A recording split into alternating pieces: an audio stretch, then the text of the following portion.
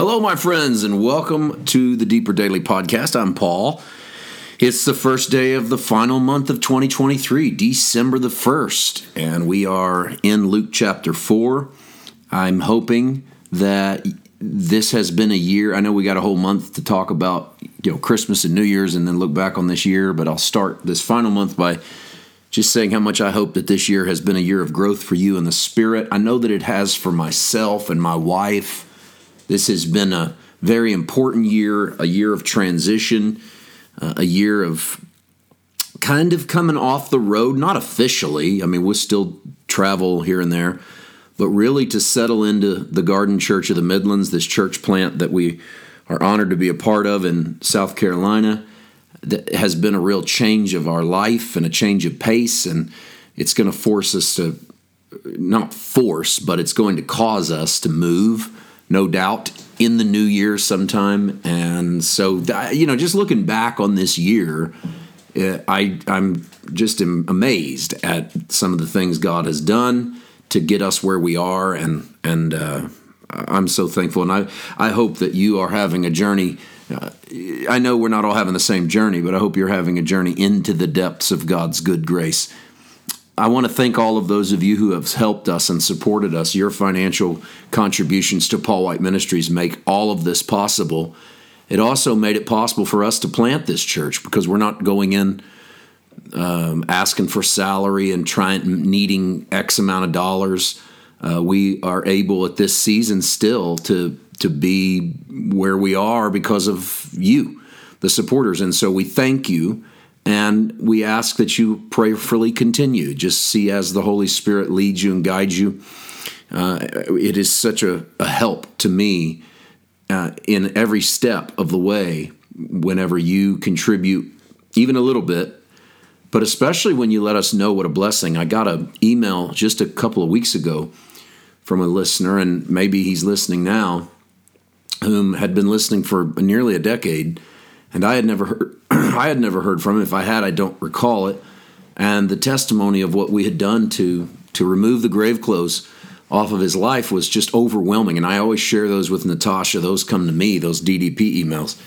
And I share them with her, and we just rejoice together to say, see, we are making a difference. And so I thank you for those of you who reach out. If you've never reached out and let me know your story, how have we impacted you, please do so. DDP at paulwhiteministries.com. They always bless me, and I respond when I can. It might take me a while.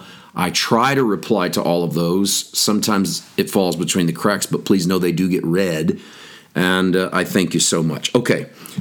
Yesterday was the final day of November, and thus the essay edition. The essay edition incorporated the story, a little bit of the story of Jesus' rejection at Nazareth in regard to this is the acceptable year of the Lord.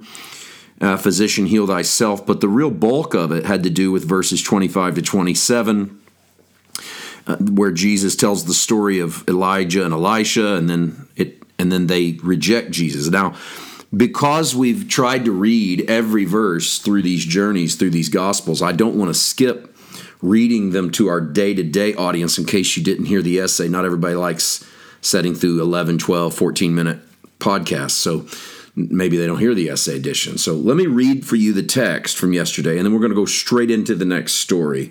And if you'd missed it, check it out. The essay edition will give you the in-depth to this. Also, there's a sermon we did that's out there called From Awe to Anger that gives this in about an hour-long version that I think is probably the most comprehensive. So check that out. In verse 24, Jesus said, "Assuredly, I say to you, no prophet is accepted in his own country. But I tell you truly, many widows were in Israel in the days of Elijah, when the heaven was shut up 3 years and 6 months, and there was a great famine throughout all the land. But to none of them was Elijah sent except to Zarephath in the region of Sidon, to a woman who was a widow. And many lepers were in Israel in the time of Elisha the prophet, and none of them was cleansed, except Naaman the Syrian." And I'll not say too much here today, except these are Gentiles. So that's shocking. Verse 28, "So all those in the synagogue, when they heard these things, were filled with wrath, and rose up and thrust him out of the city, and led him to the brow of the hill on which their city was built, that they might throw him down over the cliff. Then passing through the midst of them, he went his way." Okay, that transitions us into territory we haven't covered yet. And it begins in verse 31. He went down to Capernaum, a city of Galilee, and was teaching them on the Sabbaths. So notice he's on the Sabbath back in verse 16. Now he teaches them on the Sabbaths in verse 31, which means he goes to Capernaum and stays. It's Luke's way of saying he doesn't go back to Nazareth. They don't want him, he's done. So he stays in Capernaum, and every Sabbath day teaches. I've stood outside of that synagogue in Capernaum, the synagogue from the first century, and it's a stone's throw from Peter's house and not very far from the coast of the Sea of Galilee, a beautiful little spot on the side of the Sea of Galilee. Verse 32, they were astonished at his teaching, for his word was with authority. Now in the synagogue there was a man who had a spirit of an unclean demon, and he cried out with a loud voice, saying, "Let us alone. What have we to do with you, Jesus of Nazareth? Did you come here to destroy us? I know who you are, the Holy One of God." But Jesus rebuked him, saying, "Be quiet and come out of him." And when the demon had thrown him in their midst, it came out of him and did not hurt him. Then they were all amazed and spoke among themselves, saying, "What a word this is! For with authority and power he commands the unclean spirits, and they come out."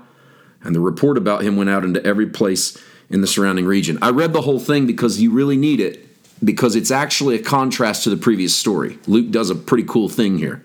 He shows you Jesus on the Sabbath day being rejected in Nazareth. Then he goes to Capernaum on Sabbaths. Jesus stays there. And in Capernaum, a demon-possessed man recognizes what the house full of God's people couldn't recognize in the previous story. The demon says, "What do we have to do with you, Jesus of Nazareth? Did you come to destroy us? I know who you are, the Holy One of God." The demon knows what the previous town did not know. And Jesus says, "Be quiet and come out of him."